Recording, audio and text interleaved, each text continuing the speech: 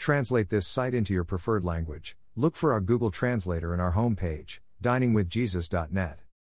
Traduce este sitio en tu idioma preferido. Busca nuestro traductor de Google en nuestra página de inicio va, diningwithjesus.net. Pastor Chris White says to all of you, hello my friends. May the Lord bless you today.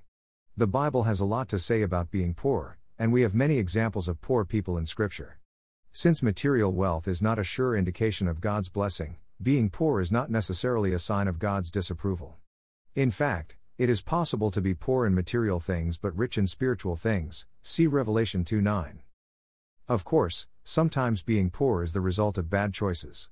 The Bible warns that laziness will lead to being poor, a little sleep, a little slumber, a little folding of the hands to rest, and poverty will come on you like a thief, and scarcity like an armed man, Proverbs 24:33-34, cf. 6:11. Following wild dreams will likewise lead to poverty. Those who chase fantasies will have their fill of poverty, Proverbs 28:19, as will failing to heed wise advice. Poverty and disgrace come to him who ignores instruction, Proverbs 13:18, ESV. In other places, the Bible portrays poor people as having been blessed, and many who are rich are seen in a negative light. Jesus himself was poor, not having a home or a place to lay his head, Matthew 8:20. The disciples and most of Jesus' followers were poor, at least in worldly terms, but rich in spiritual wealth. The disciples even left all they had to follow him, giving up all they owned, placing their full trust in him to provide what they needed. Jesus said the poor will always be with us, Matthew 26:11. There is no shame in being poor. Our attitude should be that of the writer in Proverbs who said, "Give me neither poverty nor riches, but give me only my daily bread," Proverbs 38. The rich are generally portrayed negatively in the Bible. Wealth itself is seen as a hindrance to those who desire to enter the kingdom of God. Jesus declared, "How hard it is for the rich to enter the kingdom of God." Mark 10:23, and he repeated this statement in the very next verse. Why did he make such a shocking statement? Because the rich tend to trust in their riches more than in God. Wealth tends to pull us away from God.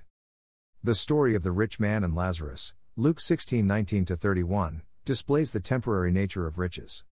The rich man enjoyed great luxury in life but spent eternity in hell because of his greed and covetousness.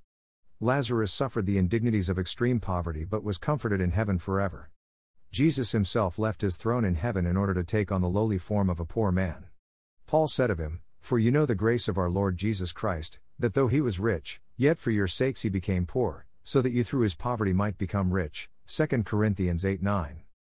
At some point, as Christians we must ask ourselves, what are we really doing here in this temporary place? Where is our heart? Luke 12:34. Are we really denying ourselves? Are we really giving sacrificially as did the poor widow? Luke 21:1-4. To follow Jesus is to take up our cross, Luke 9:23. This means to literally give our total lives to him, unencumbered by the things of this world. In the parable of the sower, riches are like thorns, the worries of this life and the deceitfulness of wealth choke the word, making it unfruitful, Matthew 13:22. It is those thorns, the worries of this life and the deceitfulness of wealth, the not-so-subtle tools of Satan, that lure us away from God and his word. The Bible paints for us a contrast between those who are poor yet rich in Christ and those who are rich yet without God. Thank you to Got Questions Ministries. Got Questions Ministries copyright 2002 to 2022. All rights reserved.